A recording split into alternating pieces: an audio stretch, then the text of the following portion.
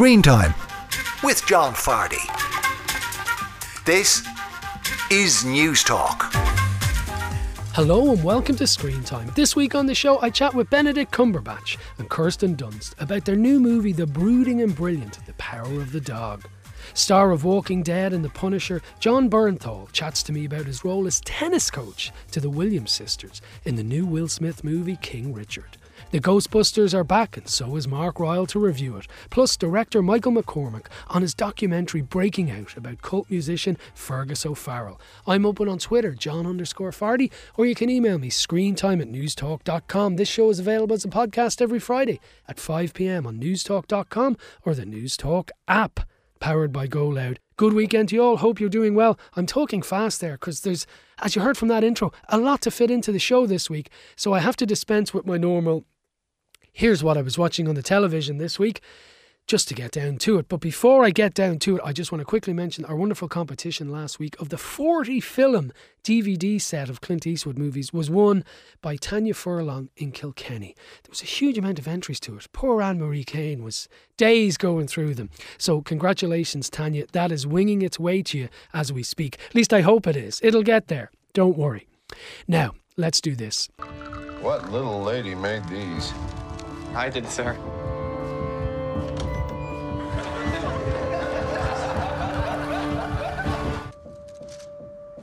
Open up the gate, let him out. You sure he's not ready? Go on, let him out. He's just a man, Peter. Only another man.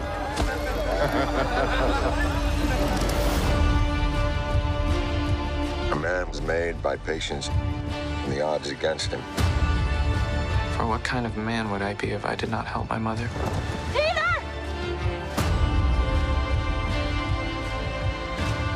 If I did not save her.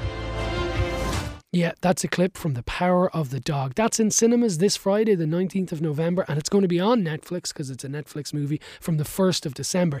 It is getting a cinema release, which makes you think there might be Oscar talk, and rightly so. It's set in 1920s Montana. It's based on a book, a novel of the same name, and it's directed by Jane Campion, and it stars Benedict Cumberbatch, who plays Phil Burbank, and his brother George, who's played by Jesse Plemons. As I say, they're two brothers on a ranch, and Phil is a dark kind of fellow. He's very clever, he's very good at ranching, but he's a dark kind of guy, and he's a weird relationship with his brother. He calls him Fatso. So Phil's outraged when George marries a widow from the town, and the widow's Rose, played brilliantly by Kirsten Dunst.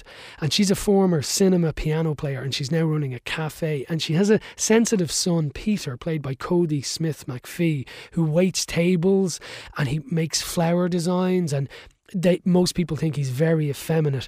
And Phil is, as I say, outraged when his brother brings this new woman home to the house along with her son. This is a brooding psychodrama. Benedict Cumberbatch is immense in it. So is Kirsten Dunst. So is Jesse Plemons. It is a really good movie. There's a great use of music and whistling and piano playing in it. I really enjoyed it. It's dark, but it is rightly being talked about for Oscars. Now, Benedict Cumberbatch plays the aforementioned Phil in this, and I got to talk to him about the role. I had the pleasure of talking to you back in February for the Mauritanium, and I ended the interview by complimenting you on your diverse range of roles. And a friend of mine was listening to it, and he said I was being very sycophantic and blowing smoke up your ass. So I had to change my first question for this morning because I remembered that. So en route to that, I was going to say, I thought you were brilliant in this, but I'm aware of being sycophantic. So let me just ask you. John, one thing my characters taught me is not to give up what other people think of you. So just hold true to your opinion, especially if it's a flattering one. I mean, I'm very grateful. Sage advice. What I was going to say was a Western always on your bucket list? A Western was. This isn't really a Western, though, by any means. In fact, I mean, it's very much outside of that era. It's 1925 for a start. Yeah, I suppose, yeah. It dresses itself up as one because we're talking about, a ranch in Montana, and there's dust and cattle and the isolation against a large landscape, courtesy of New Zealand as an actual landscape doubling for Montana, which is very, very different to what it was then.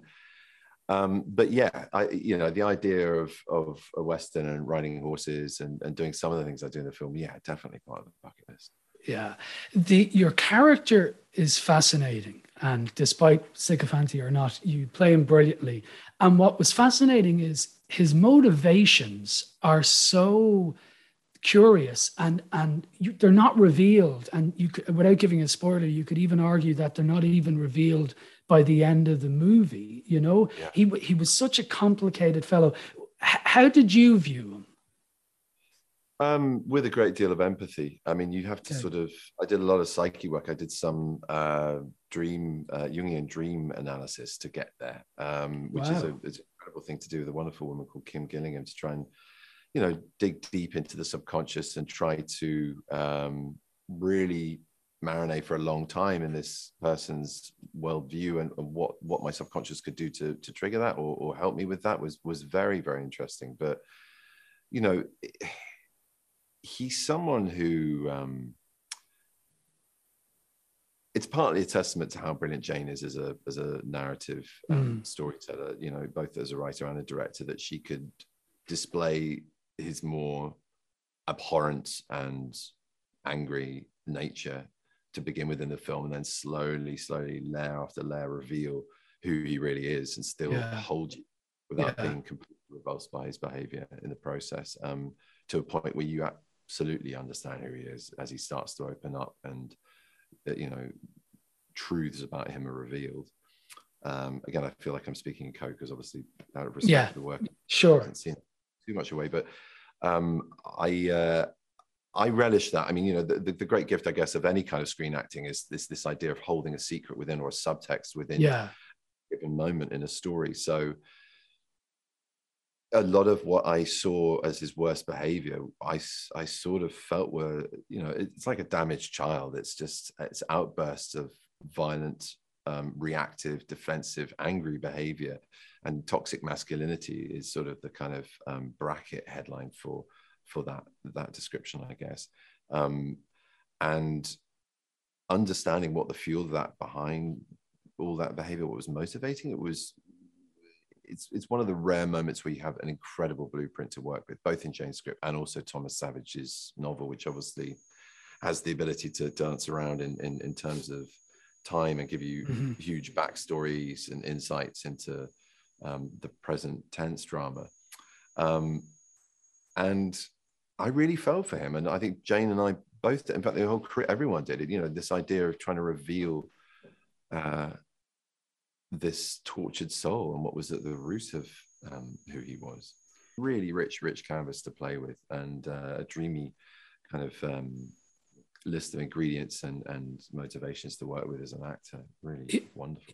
Yeah, you mentioned Jungian dream analysis, which is fascinating. We could go down a whole rabbit hole there, but like in terms of the other stuff you did, you learned the banjo.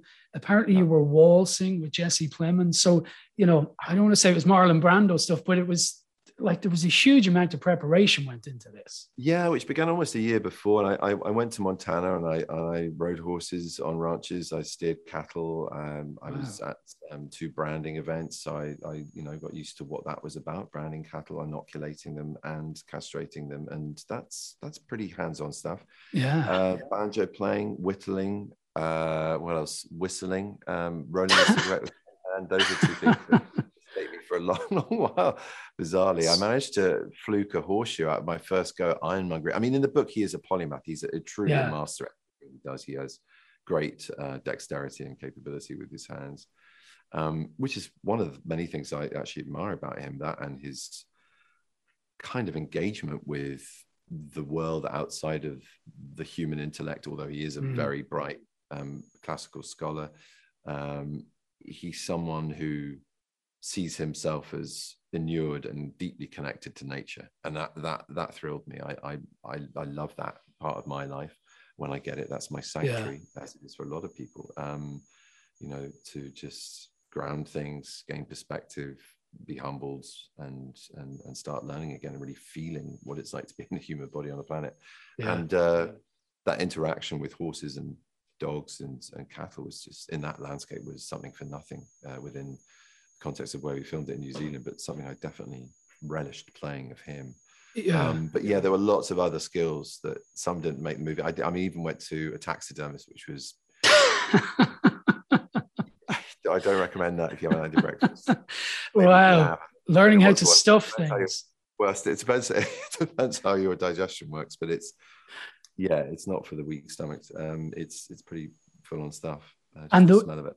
Yeah, I can imagine the whistling, because the whistle that, and again, I don't want to give spoilers, but whistling is a huge part of the movie, and it's just a great piece in the movie, the way that whistle works. Did you have to practice whistling? I mean, I have a 3-year-old who can't whistle, so. Well, that I did. No, the sort of normal kind of. Yeah. That I'm all right with that. Not I can't do it like I'm doing it on a stage for a talent contest. But the one that was really hard, I think I don't know, is the kind of that kind of whistle. That took ages to learn. I'm still not very good at it. But to whistle without using your fingers or just to alert people over a large distance with the wind blowing that something was up, or to give an instruction or an awareness to animals, that kind of whistling is really, really hard. It was that and the one hand rolling of cigarettes while on a horse and then lighting it. Those are the trickier prop moments or skill acquisition moments. But the writing, thankfully I'd done a lot of that before, not just in Montana, but in another couple of films that I trained quite a lot for. And I had the most amazing horse and the most amazing horse wranglers. So I learned a lot, to the point that I rode afterwards on other horses that were nowhere near as responsive. And I could feel myself more in command of the situation because of my experience with this incredible horse. Great horses teach riders. I mean, it's sort of the truth. And very much so with Cricket. I would name drop him. There he is. Oh, wow. Cricket was the horse. Cricket was the name of the horse. Yeah. Okay, lovely. Cricket. Quite sprightly, just a really good workhorse. Brilliant horse. Yeah. Fast, responsive, and beautiful. And yeah. Great. Well, listen, our time is up. Long may you whistle. You are fantastic in it. And the begrudgery who say I'm sycophantic. It's a great movie. You said it, but I couldn't say it just in case. Yeah. They'll edit it anyway. Listen, thanks a million, Benedict. Lovely to meet you. Cheers. Thanks. Bye-bye. Yes, Benedict Cumberbatch there, listening to me swear at him. And my thanks to him for talking to me about the wonderful new movie, The Power of the Dog. He really is perhaps the most versatile actor working today. I saw him in a movie earlier this week called The Electric Life of Louis Wain, which will be released next year. And again, it's a completely different character. He is incredibly versatile. Now, in the movie, Kirsten Dunst plays Rose, this woman who comes in to Phil's house when she marries George, Phil's brother, and they really don't get on, and she becomes quietly terrified of him, and she's trying to be a good wife and to play the piano for house guests who come over and stuff like that, but she is petrified and traumatized by Benedict Cumberbatch's character. Kirsten Dunst is an actress who's been working for years in everything from Interview with a Vampire to the Spider-Man movies to Melancholia. She is a tremendous actress and she is brilliant in this. And I got to talk to her. I was just talking to your co-star, Benedict, who I know is a very nice man and you seem like a very nice lady. But I understand that it was kind of method in a way, and that you didn't really talk to each other on set to keep that going. It must be an odd experience, or are you just so in the moment you roll with all that stuff? It was just beneficial to both of our roles not to engage with each other. And listen, it to me, I'm an actress. I could have, I did say hi to him sometimes in the morning, but but what's interesting about it too is I didn't really have that many scenes with him. Yeah, at a distance, so it's kind of like I had to create my own monsters and things and my own feelings of feeling bad about myself, or those psychological things he's doing to me. It's very subtle, so I kind of had to work on my own painful experiences and insecurities in my life to feel less than and feel terrible about myself. Well, it's funny you say that, because now that you mention, you don't have that many scenes together, yet his character is, in a certain sense, the monster in your life, but yet you see so very little of him, and there's this haunting whistle that we know he's on set or so. How did you see your character? I mean, do you think she comes to that place with all her own baggage, or is he really the cause of all that? Or is it a combination of the two of them? I think when you're coming to that big ranch and you're totally out of your element, she's so used to she's a hard worker. She cooks, she cleans, she keeps it in. She has a really big function, and then everything's kind of taken away from her. And I think that to walk into the house and have him immediately shut her down is just, how do you live in a house like that where you're living with someone who doesn't want you there? Yeah. Immediately. And for someone like Rose, she's very polite and she wants to please everyone. So I don't think in that during that time, she wanted to disrupt her husband's relationship with his brother, and she just wanted to make nice. And she thought, okay, if I make nice for long enough, it'll be okay. And that's not the case. No, it certainly isn't. Jane Campion is a fantastic director, and we all know that. And the movie, the way it's shot, the way it feels, it's clearly of her making, And I gather, she had Benedict waltzing with Jesse. He was off learning the banjo and stuff like that. Did you feel like it was a unique kind of set, the way she had set it up for you actors? It was very intimate for sure. I felt like there was, I felt safe in the Jane environment.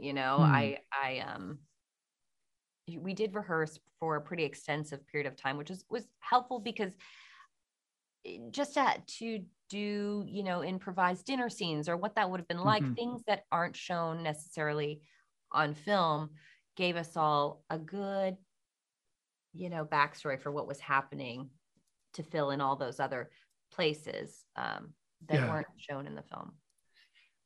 You're married to Jesse Plemons in real life, and you can't help but ask, it must be odd. I'm sure it's wonderful, but it must be strange to play the wife of your real life husband in a movie. I can't help but think it's odd. Well, we worked together on Fargo, and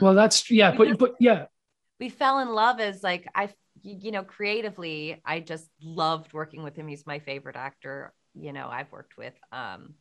And then we got together a year after Fargo. And for us, it was such a gift to be able to work together, And the only part that was kind of funny about it is that we had to be so formal with each other. And meanwhile, we have a child, you know what I mean? So that was the only thing that was kind of but we're actors, and I don't know, for me, we always want to work together every 4 or 5 years or something. We'll always try and find a project together.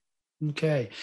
Did you, the piano and your piano playing, not to give any spoilers, is a very important part of the movie. Did you have to learn the piano, or did you already know it? Or no, I had to learn the piano. And because I could tell I can actually play the piano, and I could tell that you weren't faking. I could tell you were properly playing. I played the piano. I learned how to play, and it's funny because I actually learned that piece pretty well to then not play it well. And then I also learned another piece that she cut out of the movie, which I was like, because it's so hard to learn the piano. It's so hard to learn an instrument when you're older, it's not something. I remember when I first, because you learn the one side of the hand, then you have to learn the other side of the hand, and then putting it together is a whole other part of your brain. And when it first happened, I think I had tears in my eyes, and I was just like, thank you, God, because it's not an easy thing to learn. I just would practice every night. My friends were so tired of me playing it over and over and over and over and over again. But finally, then, you've had a long career, because you started this very young,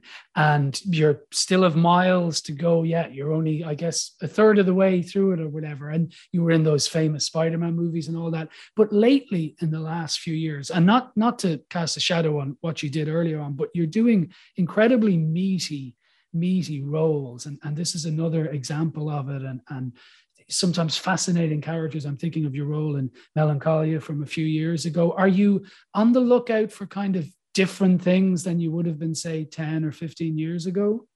So funny. I'm 39 now, so I made Melancholia when I was like 28, I think. Really? Gosh, I feel old. Maybe I was 30. I made it a pretty long time. I mean, wow. Well, see, but I always felt like, listen, I started my career with Interview with the Vampire, so I can't say that I suddenly it just started. And then Virgin Suicides, and I did Spider-Man, but then I was doing Marie Antoinette on my off time. So I always wanted to balance independent film with, whatever, other film, blockbuster or whatever that I was doing. I was always drawn to like a smaller film set and a smaller way of a production wise. I liked the intimacy of it. But yeah, I think as you get older, you should get better at your job, right? I mean, I guess, yeah. It's like with any job, you study it more, you take different approaches, and you grow up and you get hopefully better at it. Well, you're growing up very well, and it's a pleasure to meet you. And The Power Dog is a fantastic movie. So thanks for talking to me. Thanks for having me. Kirsten Dunst there talking to me about her career and also her role in The Power of the Dog, which is now in cinemas and will be on Netflix on the 1st of December. A great movie. Up next, American actor Jon Bernthal on his new role as the tennis coach in the new Will Smith movie King Richard. Now you're welcome back to Screen Time. This is News Talk's TV and movie show. Now, another new release this week is King Richard, which you may have heard about, where Will Smith plays the aforementioned Richard as the dad, the real-life dad, to the sisters Williams. That's Venus and Serena Williams, the amazing tennis players. Now, he plays their unconventional dad who had a plan to make the Williams sisters the greatest tennis product the world had ever seen. They grew up on according to this movie, the mean streets of Compton, California, and of course were catapulted to a global stage as legendary tennis icons, and there's no disputing that. It's a moving movie about the power of family, perseverance, and unwavering belief, and it, not to give you a spoiler, it focuses on their early days and does so very well. One of the instrumental people that the Williams sisters came across was tennis coach Rick Macci. And in this movie, he's played by the well-known American actor Jon Bernthal. Now, Jon Bernthal has been the Punisher in The Punisher. He was in The Walking Dead. Most recently, I saw him in The Many Saints of Newark. He's a very accomplished actor. He's also a supporter of pit bulls and the fair treatment of Pit Bulls the dog. Fascinating guy who I spoke to earlier this week about the movie King Richard. So, John, I gather that you were really keen to get this part. Even though you're a pretty svelte fellow as it is, you lost some weight and you were itching to do this. Is that right? Mm-hmm. Yeah, absolutely, man. I think oftentimes with these kinds of things, you read a script and you kind of fall in love and you decide you want to go after it and you want to fight for it. And then sort of every step of the way, once you get involved in the process, the process either goes in one of two ways. It either gets better and better or it goes the other way.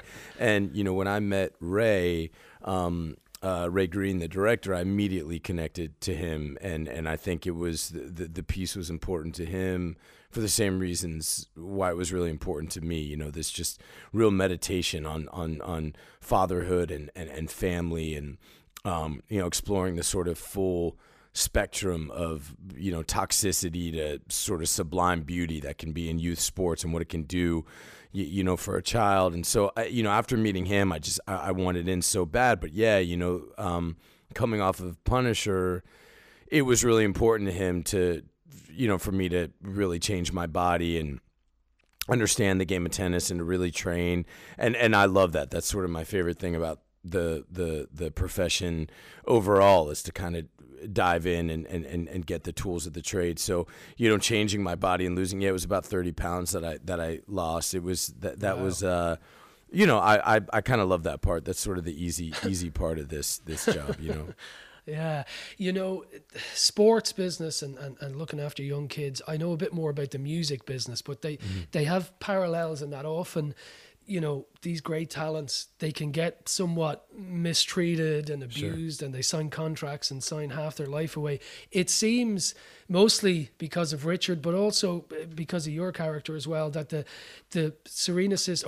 Williams sisters were slightly on the sides of the Angels, and that they had two important people looking out for them, most notably their dad, but your character, their coach as well. Like, you've spoken to him, I gather, for the part. Did he seem like he was a good guy? You get that impression. That's certainly the way you play him.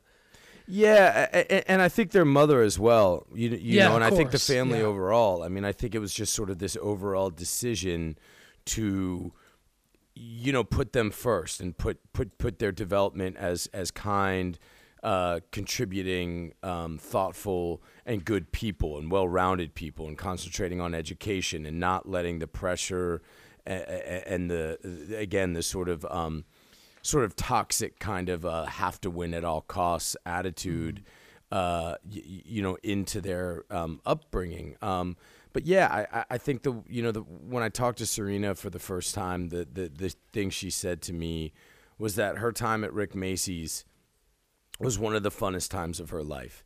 And, you know, you often learn so much about a character, not so much about if it's a real person, about what they say about themselves, but what other people say about them. It's something I always do in any script I read. I write down everything that other characters say about my character, because that's often where you find the truth. And you know, the one thing everyone uniformly said about Rick Macy is just so much fun, and he made everything a game, and he wanted he wants his players and his students to love the game and to celebrate the game. And that was a really beautiful thing for me to dive into. I'm an athlete myself. You know, I played sports all through high school and college, and I should tell listeners you were a professional hockey player as well, right?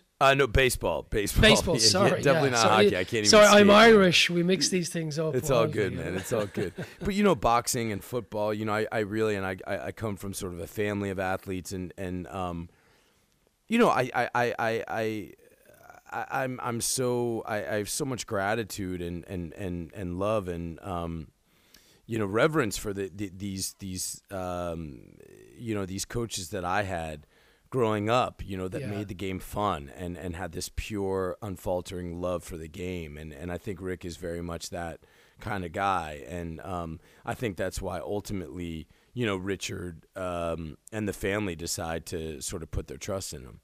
Yeah. Something that you might like to hear is I went to see this last night. I usually go to critic screenings, but for various reasons I won't bore you with, I couldn't. So I went to one with kind of a general audience last night, and there was a lot of young people in it. And something happened that hasn't happened in a cinema screen, and I go all the time. They applauded wildly at the end of the movie. Rapturous applause. And that doesn't happen that often. So I presume you're pleased to hear that. Really pleased, man. Look, I love this film, and I loved the process. I really love everybody who made it. I love why we made it, and I love how we made it. It was, you know, these two young women who play these parts, you know, Sanaa and Demi, you know, I really care about them, and I love their families, you know, and really all of the young women who played the Williams sisters. You know, it was really this sort of beautiful thing to behold. And you know, Will's work in the movie is just so magnificent, and he's such a generous person, an actor, and you know, Ray Green. The director, he and I have become enormously close. We just went and did a 6-part miniseries for HBO together. It was just this movie was just made right. It was, there was real joy on set. And, you know, I think making a film is perhaps the most collaborative art form. It really requires everybody feeling free to do their best work, and, to sort of, I think on certain sets you sort of strip away all the, you know, hierarchy, which I think really gets in the way, and it just becomes this free flow of ideas, and everybody feels emboldened and unleashed, and it was truly like that. I think more so than any other film I've been on, and so I'm really happy to hear that. Good. Listen, I know a lot of people talk to you about cult shows you've been in, like you mentioned Punisher, and also The Walking Dead. The last movie I saw you in was The Many Saints of Newark, and I am one of those Sopranos devotees, and you were brilliant in it, playing, you know, Tony's dad, albeit 30 years before the Sopranos TV show. Was that a thrill for you to be in that kind of, I know it's not a franchise, but you know what I mean, the Sopranos world? Yeah, sure, man. I mean, look, you know, when I was just coming up as an actor, it was sort of at the apex of Sopranos height, you know, and I begged my agents at the time to just get me an audition to be a background actor on The Sopranos. I just wanted to be a part of it so bad. And, Jim Gandolfini, is among my favorite actors and artists of all time.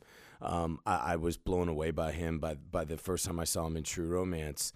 And I was an enormous Sopranos fan. But for me, that experience really centered around Mike Gandolfini. I met him before the movie started, and I was really taken with him, blown away by his courage and his wisdom, why he wanted to do the film. His approach to, taking this part as sort of getting to know his father better, since he's passed. And I love this young man and really believe in him. And I felt like my role in the film was to sort of stand by Mike's side and behind him and sometimes in front of him and just really be there for him. And I made a truly great friend on that film. And I was glad to sort of be a part of keeping Tony Soprano in the Gandolfini family. Yeah, you certainly did. And then finally, John, can I just ask you, I was really surprised and I suppose heartened to read that you're a big proponent of the welfare of pit bulls, as in the dogs. I know this is a strange way to end a movie interview, but, I suppose I'm one of those people who thought, God, that's really incongruous. Why is this Hollywood star worried about pit bulls? So maybe in 30 seconds, could you tell our listeners why you are worried about pit bulls? Oh, look, man, I don't know that I can do it in 30 seconds, but look, I've grown up with them. I love the breed. I think they're sort of the most misunderstood and sort of mistreated breed. There's all kinds of legislation across the world kind of outlawing them. And what happens, especially in the States, is, certain cities will come in and say it's no longer legal to own them. And so people are giving up their family pets. And, to me, there's... it could be a Chihuahua, a Cocker Spaniel, a Rottweiler, a Pit Bull. It's all about, the individual dog. It's not about a breed. And, breed-specific legislation is just insane to me. So, look, I think they're really misunderstood. And I see a lot of that kind of in myself and how I grew up. And, I just, I love the dogs. I always have a bunch of them. And, I'll always be a proponent of them. Oh, well, that's a great answer in about 45 seconds. I really appreciate your time this morning, John. Thanks a lot for talking to me. I appreciate you, man. Thank you very much. John Bernthal there talking to me about pit bulls, starring in The Many Saints of Newark, and of course the new movie King Richard, where he plays tennis coach Rick Macey. King Richard, starring Will Smith, is in cinemas from this weekend, the 19th of December. Still more new releases to come, and up next, Mark Ryle on the return of the Ghostbusters. Hi. Hello again. You brought them home. It's a service I provide. Are... Well, I'm also an escort. That came out wrong. Yeah. Look, the truth is I've always kind of wondered what lurked inside this haunt box. Right. Well, the only thing lurking inside here is my slowly dying soul. Is that what that smell is? Well, it's not dinner, so.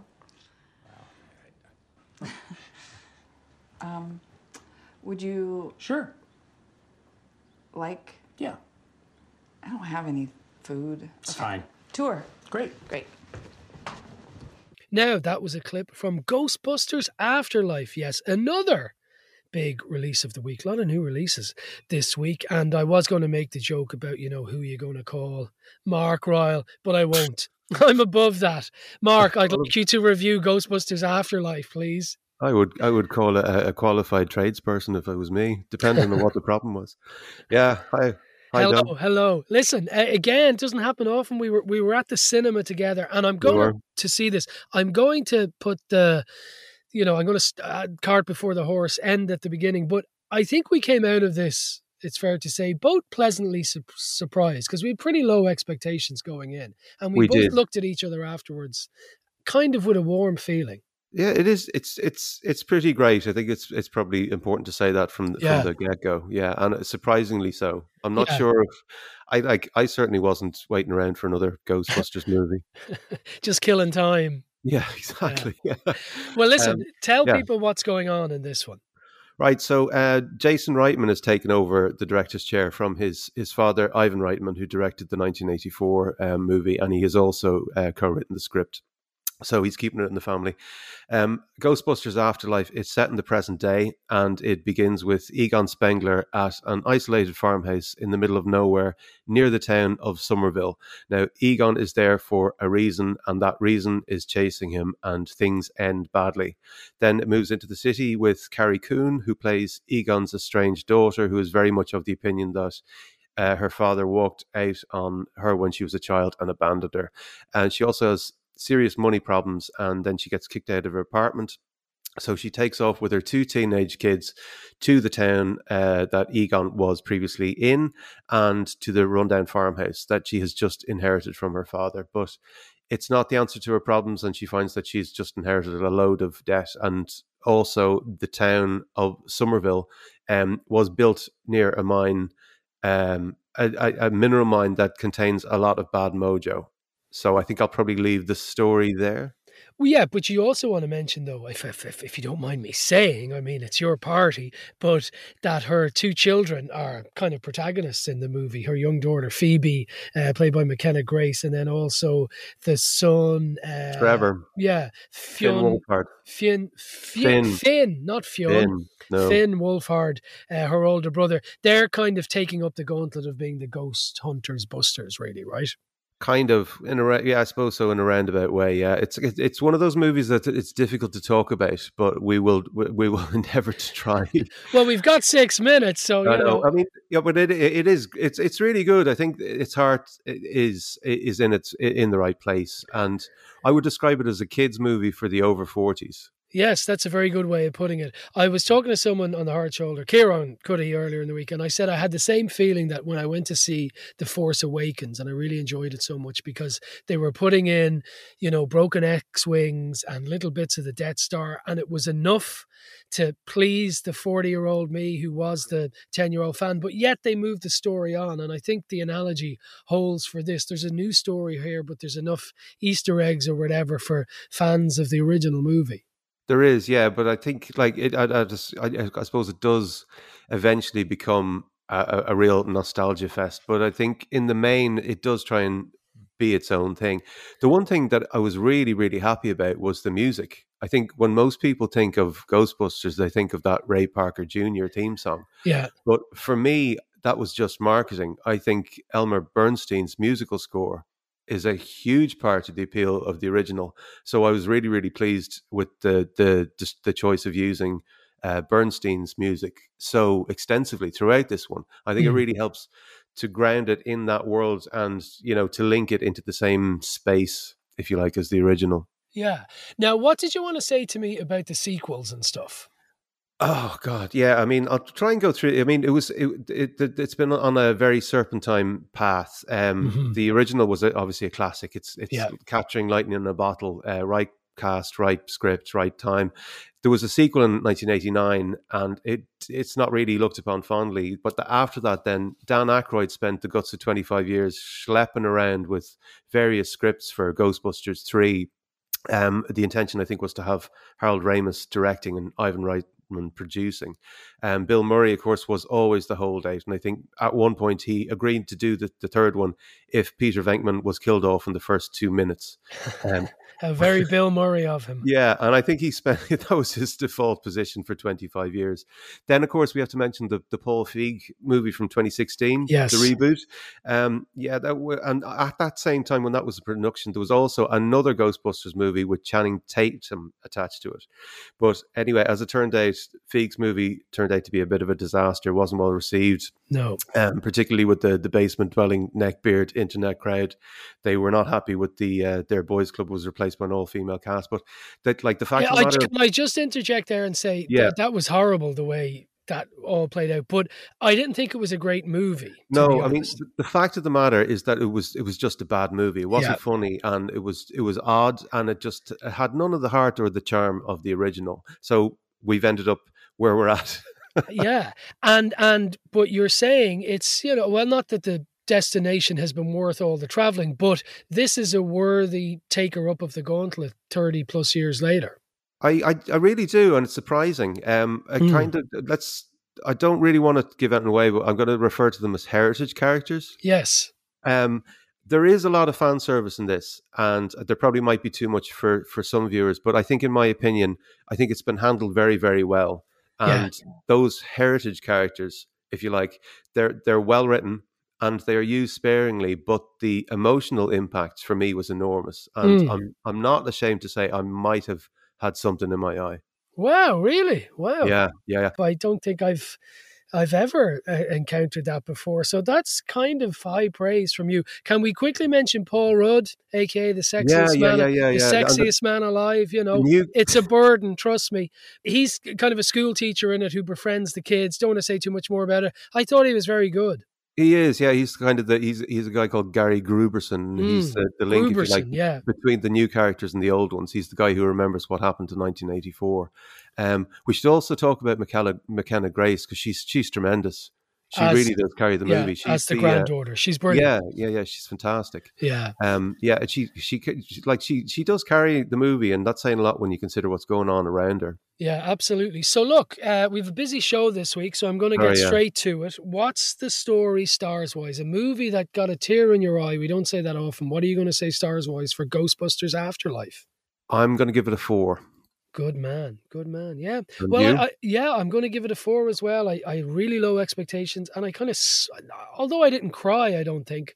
I can't remember. Who knows? But I certainly men also cry, as the Big Lebowski said. Absolutely. But I certainly had a smile throughout it, and it was if it was a warm bath of nostalgia, I'm fine with that. Like, I see what you're saying about fan service, but I enjoyed all that. And you know what? It's a movie about hunting ghosts. It's not The Godfather. So if you're going to have a warm bath of nostalgia, why not have it in the company of Ghostbusters? So that's a 4 for Ghostbusters Afterlife from an emotional but happy Mark Ryle, and it's a 4 for me as well for Ghostbusters Afterlife, which is in cinemas now. Thank you, Mark. Thanks, John. Now, in a busy week of new releases, there's one more I definitely want to bring to you, and it's Irish. Breaking out is the remarkable story of Cork-born singer-songwriter Fergus O'Farrell, the charismatic voice of Interference, one of the most compelling and influential bands to emerge from the Irish music scene in the 1990s. He's probably best known for his timeless song Gold, which featured in the soundtrack to Once, yes, that Once, the John Carney and Glenn Hansard movie that we all know and indeed love. Now, despite being diagnosed with muscular dystrophy at a young age, through it all, Fergus, I guess, had to keep singing. His unique talent and love for life inspired a generation of songwriters, one of whom was Glenn Hansard, who I mentioned. And in the movie, he very poignantly helps Fergus record what would be his recording for the last time. It's a remarkable watch, and it was filmed over 10 years. 2 weeks ago, I told you about Love Yourself Today by Damien Dempsey, and I thought we can't get 2 great Irish music documentaries in the space of 2 weeks, but I was wrong. Its director, I should say, Michael McCormack, joins me now. Michael, how are you? I'm good, John. Thanks very much for having me on. My pleasure. Now listen, I delude myself into thinking I'm a bit of a muso, and I've even presented music slots on this station over the years, and despite my seemingly learned intro there, to my shame, I had never heard of Fergus O'Farrell. I distantly heard of Interference, but I'd never really come across Fergus O'Farrell, so I was blown away by this. But I'm wondering, was that your reason for making this? Did you want the world to know about Fergus? So you're dead right, John. Basically, Fergus O'Farrell and Interference weren't known hugely across the spectrum at the time. They were a band that inspired a generation of singer-songwriters, so it's not unusual not to know their music. But so it was definitely, for me, it was the chance to make a niche music documentary at first. And then I went down to Skull in West Cork and put a camera on Fergus for a weekend, and he didn't shut up. And I left that day realizing that there was a much bigger story about somebody who had a drive and an energy to keep himself going despite a condition that could have stopped him in his tracks. Yeah, absolutely. Now, some of the footage you have is brilliant from, I guess some of it's remade. You're back in the factory that he decamped to in the early 90s in the Dublin music scene. It wasn't Mother Redcaps, it was another place. You'll correct me now. But you also have stuff from him being on, kids shows where B.B. King happened to show up while the band was just starting out. It looked like Midnight at the Olympia and different things like that. I presume you weren't filming back in 1991. No. The reason I knew the band so well, I was one of those people when they were in that factory, and you're right, actually, it was Mother Redcaps. Okay.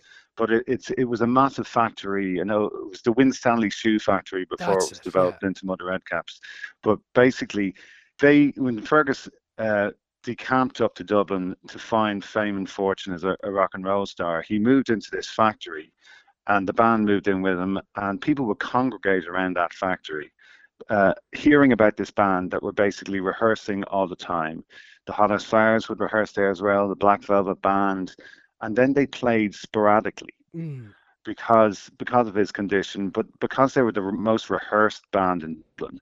When they played, every musician in Dublin would be there, almost genuflecting at the altar of Interference, because everyone realised that this was something very special. And the reason there's so much archive from over the years of Interference is they actually probably had more television appearances than gigs, because they were so well known among their peers that everyone in the business was talking about them. And so I was about 14 or 15 at the time when they were playing around for the first time, and I was a fan who was going along, and like everybody else, this was something completely different, a band with swagger and a front man with a voice. I often say, you know, it was unusual at the time. You know, it was the era of people mumbling when they were singing. But Fergus O'Farrell enunciated every word. He had a pride in the lyrics that Malcolm McClancy was writing with him. You know, so it was unusual that they didn't seem to be following any path, just their own. So that's a part of the documentary, the whole look at where they came from and that kind of fascinating time in the Irish music scene when, you know, record companies were like, let's go to Dublin. That's where U2 came out of, and everyone was being offered record contracts. That would have been a fascinating piece in and of itself. And I don't want to give too much of a spoiler, but there's this whole other aspect to the movie where Fergus, you know, gets increasingly worn down by his muscular dystrophy, but there's a huge amount of joy in the movie, and things happen that I don't want to get into, but let's just say he ends up in Radio City Music Hall. Some of his music ends up on the Once soundtrack. Did you, like, at what point did you realise, you know, there's an arc to this thing that maybe I hadn't realised? To be honest with you, John, when I sat down with him that first time, he told me a lot of the stories that are pivotal in the kind of in the construct and in the treatment in the film that allowed me to always, you know, have a structure that I worked the observational stuff around. So yeah, as the disease was developing, it obviously became more and more part of what he had to do to get around it. So when I first saw him play, he was standing at a mic, then he was in the wheelchair, then he couldn't play guitar, then he couldn't play piano, and he was down to 1/3 of his lungs singing towards the end. So that was somebody asked me the other day, you know, was there much, you know, self-pity when you were around Fergus? There was none. You didn't notice the disease at all because he had so much energy trying to get his music done, and he just spent so much time working on it, and he was a perfectionist. But when it got to the stage where that disease was attacking his greatest gift, his voice, it started to really impact upon him. And I suppose before then, it was just something in the background. It wasn't the important narrative in the film for me. But then he started to want me to show how difficult it was getting. So you probably start, you know, when he started talking about it, that was the big change for me. Because over the years he didn't really want to talk about it that much, but all of a sudden he wanted to let it get out there. You know, this is what I've done to try and get around this. And there's one pivotal scene in it, which is a reconstruction involving Jeremy Irons, and I probably shouldn't say too much more about that, but it's a pivotal scene for me because it says everything about Fergus. He ends up in a ditch late one night in November at 2 a.m, and he's thinking, you know, I may be in this ditch and nobody's going to find me. I might let myself go here. And he finds a way to keep going. And for me, that is central to what he was about. He always found a way to keep going. Well, I wanted to say that piece with Jeremy Irons, call it magic realism, whatever you want to call it, I just thought I doff my cap to you because it was a brilliant piece of documentary making. It really was. Now, this might sound like a really obvious question, but towards the end, Glenn Hansard is down there, you're down there, and you're recording the video or the film. Glenn Hansard's helping him record what would be his last bits of music. And as I say, it might be very obvious, but on set, like, is that highly emotionally charged? Like, with everyone in the room going, how are we going to get through this? Or how was that to film? Well, it was really tough because, you know, he, as you can see throughout the film, when Ferg called people, they came, you know, they wanted to be there to help. But for a lot of the period of the last couple of years of his life, he was in his own personal lockdown. So a lot of people hadn't seen him or had seen the progression. So Glenn Hansard and the boys came down to Skull, and it would have been the first time in a while they'd seen him. And it probably would have been a shock. So not only that it had progressed, but also that his voice was suffering at this stage. And there was a need to try and help him get through that week. And so I suppose the most remarkable thing about it is that there's a scene in the film and it involves a hose. And I call it the ultimate duet. And basically I got a call about 2 weeks before I went down, and Fergus told me that he was going to get a hose from the local hardware store. And he was going to get Glenn to blow into it to fill his lungs so he could sing, so he could get the air to sing.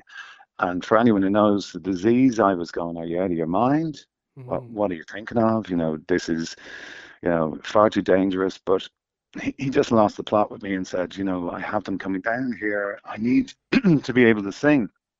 You know, that's the most important thing for me. So Glenn didn't know anything about it. So the scene you see in the film is about 2 a.m. And you're right, everybody, it's emotionally charged because he's finding it hard to sing. Yeah. And then Glenn says, what do you want to do? And he says, I might have to get the hose. And that was the first time Glenn knew what that was. And I don't mean to laugh, but it's just all coming back to me. No, it is funny. Yeah. It is funny because when it was happening in front of our eyes, like all of us, we were laughing our heads off. We were kind of going, this is the most ludicrous thing. But it's kind of breaking the tension in this room. And then when it starts to work, and whether it be because the hose was working or that the fact that Glenn was willing to go that extra mile for him and gave him energy, but his voice got stronger. And it was a remarkable moment. And when we finished filming, Glenn just looked at me and said, thanks be to God you were here for that.